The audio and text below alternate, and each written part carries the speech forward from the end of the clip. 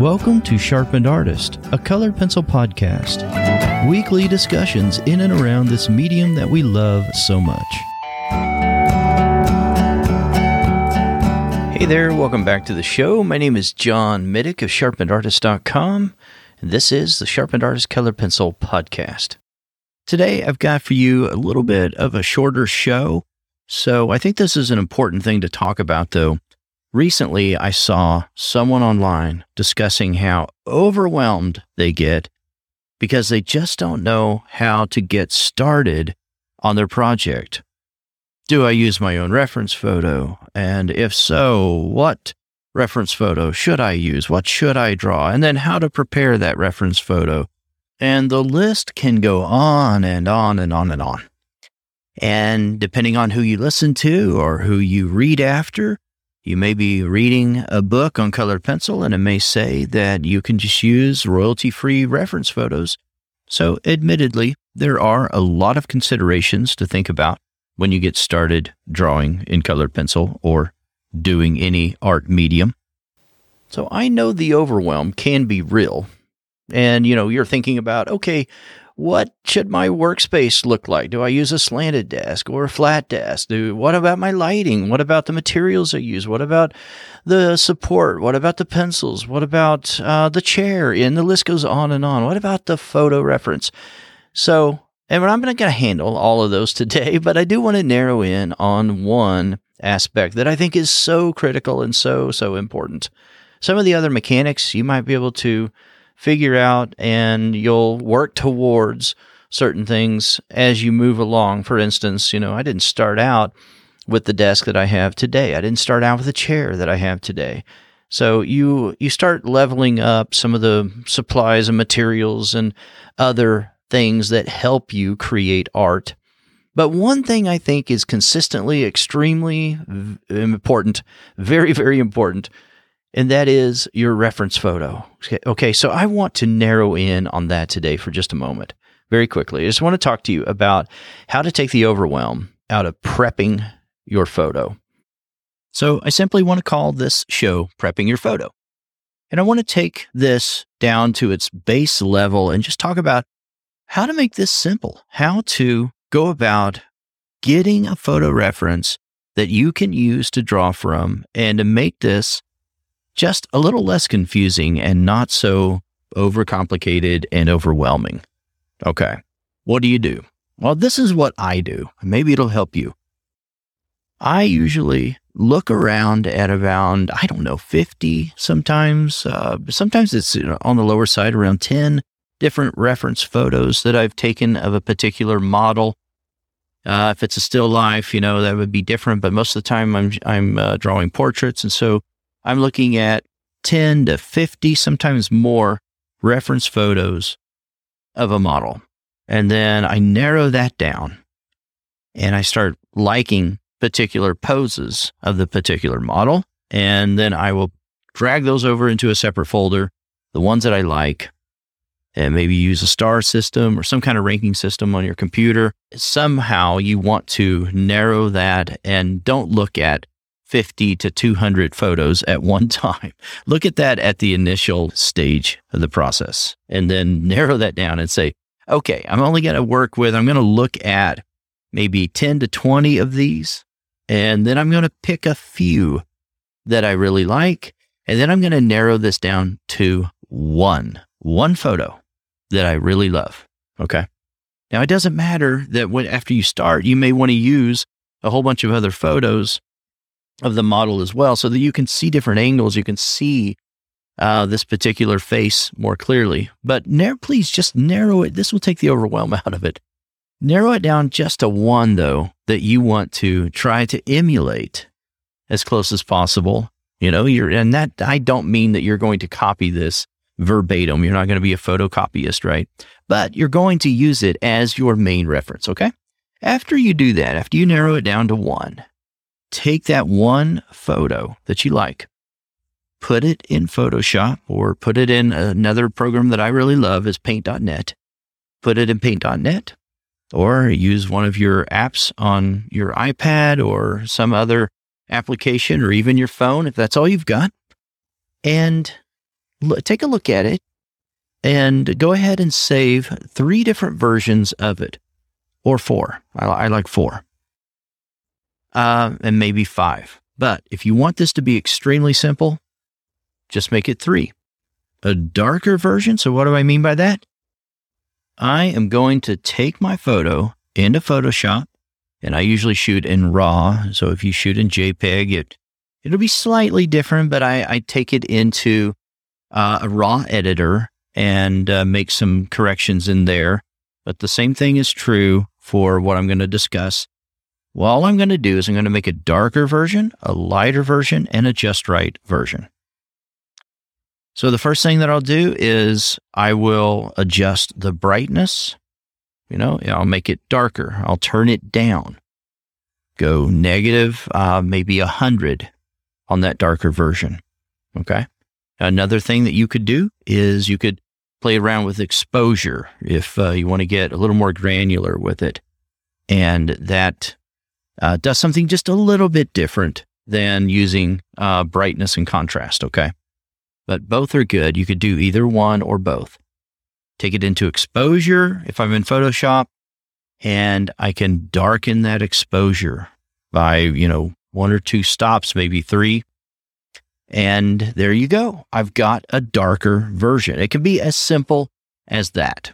I could also hype up the contrast, though, and the brightness level of that same dark photo, and it will clearly identify for me where some of the brightest areas in the photo are. That's what I'm going to use to render my whites, or to render the light areas in the photo. Okay. I'm going to use that dark version to see the lights. The reverse, or the opposite, is true. When I want to render the darks, I'm going to use my lightest version. So I'm going to do the very same thing in reverse, right? I'm going to take that just right photo and I'm going to make it brighter. And I'm also going to lessen the contrast. And maybe I'll take the exposure up just a little bit because I'm creating a lighter version and I'm looking in the shadows when I do that. Okay, I'm going to do a save as on those copies, make those copies for myself, just call it whatever my subject is. I'm going to do a drawing of Bob, right? So I'll do Bob space lighter, Bob space darker, Bob main reference. And then those are my references. And then I will print out the just right, or the Goldilocks photo, right? And then I'll print out the darker and the lighter. But to begin with, I'm probably going to be using that just right version to look at it and to get my line drawing on there, and that's really a different topic, and I'm going to save that for another time. But I just want to take the overwhelm out of this particular process. Print the Goldilocks version. Remember Goldilocks and the Three Bears? She was trying the porridge and she says, oh, one's too hot. This one's too cold. This one's just right. So that's what we're doing. We're doing one version that is too dark, one that's too light, and one version of our reference photo that is just right. I recommend printing these out. After you get these set the way that you want them, print them out so that you have a physical hard copy, yes, on paper, right there beside your drawing project. And when you start out then, and you're using the Goldilocks one, the main reference that you're going to draw from, and then the next thing I do is I want that lighter version right there beside me as well, because I'm going to start with my darkest values first.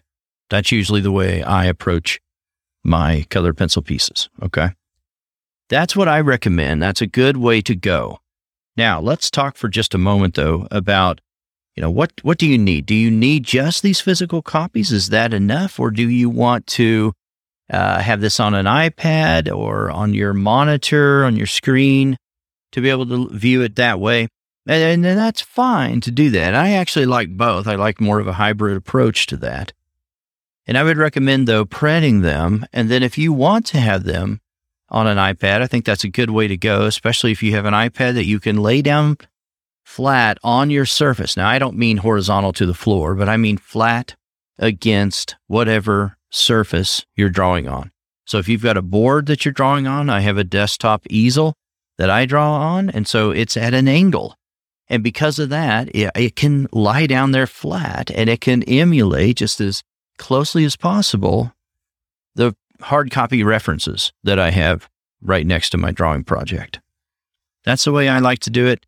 I also have it available oftentimes on my monitor from my computer that's sitting right there by my drawing surface. And I can zoom in to areas over there. Now, let me just put a little caveat in here, though, and a word of warning that if you're drawing and you're looking over there constantly at a monitor and you're drawing mostly from, inside Photoshop or Paint.net, it's another one that I love, but you're looking at it on a screen, is that screen parallel? Is it in the same orientation as your drawing surface? Probably not. Probably not. And so just remember that sometimes when you're translating in your head from this angle over here that you see on your monitor to what you're drawing on your drawing surface, sometimes that can get a little confusing because you're interpreting now, okay, I'm looking at this vertically up here. I'm holding my head straight. I'm looking across now at my monitor. And so I'm looking at something that is, this horizontal plane to my face, and it's in a vertical position. And then I move my head down. I bend my head down and I look at my angled easel or flat on my desk. If you're drawing flat, I don't recommend drawing flat though. If at all possible, at least have an angled surface. But anyway, the point is this: if I'm looking at it on a monitor and then I'm looking at it on my drawing surface, those planes are different.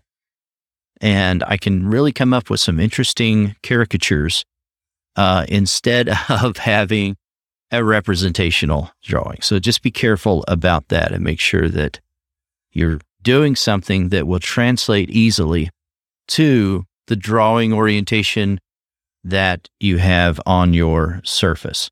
So that's why I recommend printing out that hard copy, that paper copy, using printer paper when you print that out. Now, I know some of my students, they like to use a little bit better photo paper quality whenever they print out one of their photos. That's a good way to go as well. I just use the printer paper so that I can draw on it, I can write on it, I can measure on it and do things like that. So either way, it's not a bad thing to do, though, to have a better version of the, paper quality, like a photo paper quality with a matte finish so that it's not glaring back at you if it's got some reflection from the light. That's a good way to go as well. All right. So I hope that this helps. Now, let me talk just for a moment about a couple of other things. One thing that you'll want to start doing if, especially you're just starting out and you're just starting to use your own reference photos. And by the way, if you're brand new to drawing and you're just now starting to use your own reference photos, maybe you've graduated beyond just doing tutorials from other people and you're starting to use your own reference photos. I applaud you big time in that. I'm very encouraged by that anytime I see that. So, my hat's off to you. Great job. Keep up the good work. But please be sure that you have a clear, in-focus shot and that this photo is shot large enough where you can zoom in and you can see small details. Inspiration, just because we like the pose or something like that, is not enough when we're starting out, especially if we're new to a subject matter, especially like portraits, let's say. Then you want to make sure you're able to see all the details. That's very important, especially when just starting out. Okay, lastly, I want to say discuss one last thing very quickly about this entire process. You've prepped your photo, you've got the lighter, the darker, and the just right version, and you're actually creating the shadows, you're being able to create the contour, and you're getting past the line drawing stage. You've got something now down on paper that is starting to look like your subject. That's great. I like to use that grisaille method. So I'm starting with the darkest shadows first, and I'm rendering those first. But here's what happens. Invariably, you're going to lose that line drawing. You're going to lose these boundary marks that you made at the very beginning, right? Okay, now when that happens, here's where those photo editing skills become so critical. I like to take this back into Photoshop or Paint.net and create a layer on top of my reference photo of my drawing. So use your cell phone if you have to, if that's the only thing you've got. But the best thing to do is to take a scan of your drawing project, take a scan of what it looks like right now, and then take that image, lay it on top, create another layer on top of your drawing reference, and then turn down the opacity so that you can see where those inconsistencies are. Now, you'll have to measure it up. You'll have to make sure that it lines up exactly identical to, or as close as you can get it to the reference. So your drawing and your reference are in one project file. I'm talking about on the computer. They're in one photo file, right? One PSD file if you're in Photoshop. You can do this in Paint.net as well, but you'll want to turn down the opacity. I like to turn it down on my drawing, and so that I've got that layer then, and it fades away as I move the opacity down, and I reduce that opacity so that I can see the image of the reference behind it. And what happens when I do that is I can see where I'm off on my drawing. Another thing that works really well is creating the canvas, extending that canvas from your reference photo out a little bit further, either in the right or the left direction, and then putting a layer of your particular drawing right beside the reference. It's another thing I like to do because now I can see them side by side. I can flick my eyes back and forth from left to right, looking at different areas on my drawing from my reference back and forth, and I'll notice the inconsistencies and I'll know where I'm getting a little bit off. Now, don't wait until you're almost done with your drawing to do this, okay? Especially if you're just starting out. If you're just starting out and you're starting to use your own reference photos, then do this quite often. Do it in the early stages of the drawing process. There will come a time, trust me, where you won't have to do this. But you're going to save yourself a lot of aggravation by doing it early and doing it often throughout the drawing process. All right. I hope that helped. This is more of an overview. And, Barb isn't with me this week on this particular show. She'll be joining me here soon. And we'll have some great interviews coming up. This is a very, very busy season for all of us. And so I just want you to know I really appreciate you so, so much. I did want to say one quick word about the Art Bundle for Good, number 6. The Art Bundle for Good 2021. If you're on my email list, then you'll know exactly what I'm talking about. This is an incredible program. I'm so excited to be a part of it again another year. You've got over 100 products in this deal. This is the last day for this particular sale, guys. So for $97, you get over $5,000 worth of art courses. It's incredible. I will have a link set up for you over there in the show notes. And so it covers colored pencil drawing. There are several colored pencil projects within this particular bundle this year. So I'm excited about that. But it's not only about colored pencil. There's watercolor. There is art journaling, sketching, mixed media, acrylic painting, oil painting, stencils, collage, pastel pencils, colored pencil, like I mentioned, stamp carving. The list goes on and on and on and on. So big names in the industry. Veronica Winters also has a course out here. Of course, I've got a course out there. I'm excited about that. But if you want the best deal, I don't know of a better deal than this, quite frankly. $5,000 worth of courses, and you get all that for $97 with a 30-day refund period. If you decide it's not right for you, you have a chance to go ahead and get a full refund, no questions asked. So if that sounds like something that might appeal to you, go check out the link in the show notes. All right, guys, this is the end of the show today. I appreciate you being here week to week. And I want to spotlight one of the reviews. I noticed we got a few reviews recently, and one that just the other day in the month of November here. I want to read this one. It says, "Really awesome show. It's helped me find other artists and learn so much about the medium and other great art information. Keep up the great work." Well, thank you so much. I appreciate that review very, very much. One last review. This one says, "Fantastic show. Really look forward to listening each week. I've learned so much even though I don't use colored pencils, just graphite. I enjoy listening to Barb and was glad to learn she will be co-hosting." Awesome. I love it. Yeah, I'm excited about that as well. So guys, this is a weekly show and I appreciate you so much as a listener to the show. And especially if you're part of Member Circle over there in Monthly Sharpener, you guys are what you keep the lights on. And I appreciate you so, so much. All right. I will talk to you again next week. If you want to reach out to the show, you can always do that. podcast@sharpenedartist.com. I would appreciate a 5-star rating and or a review. It means a lot to me. Until we talk again, take care and stay sharp. Bye-bye. Thanks for listening to this week's episode. All the show notes can be found at www.sharpenedartist.com.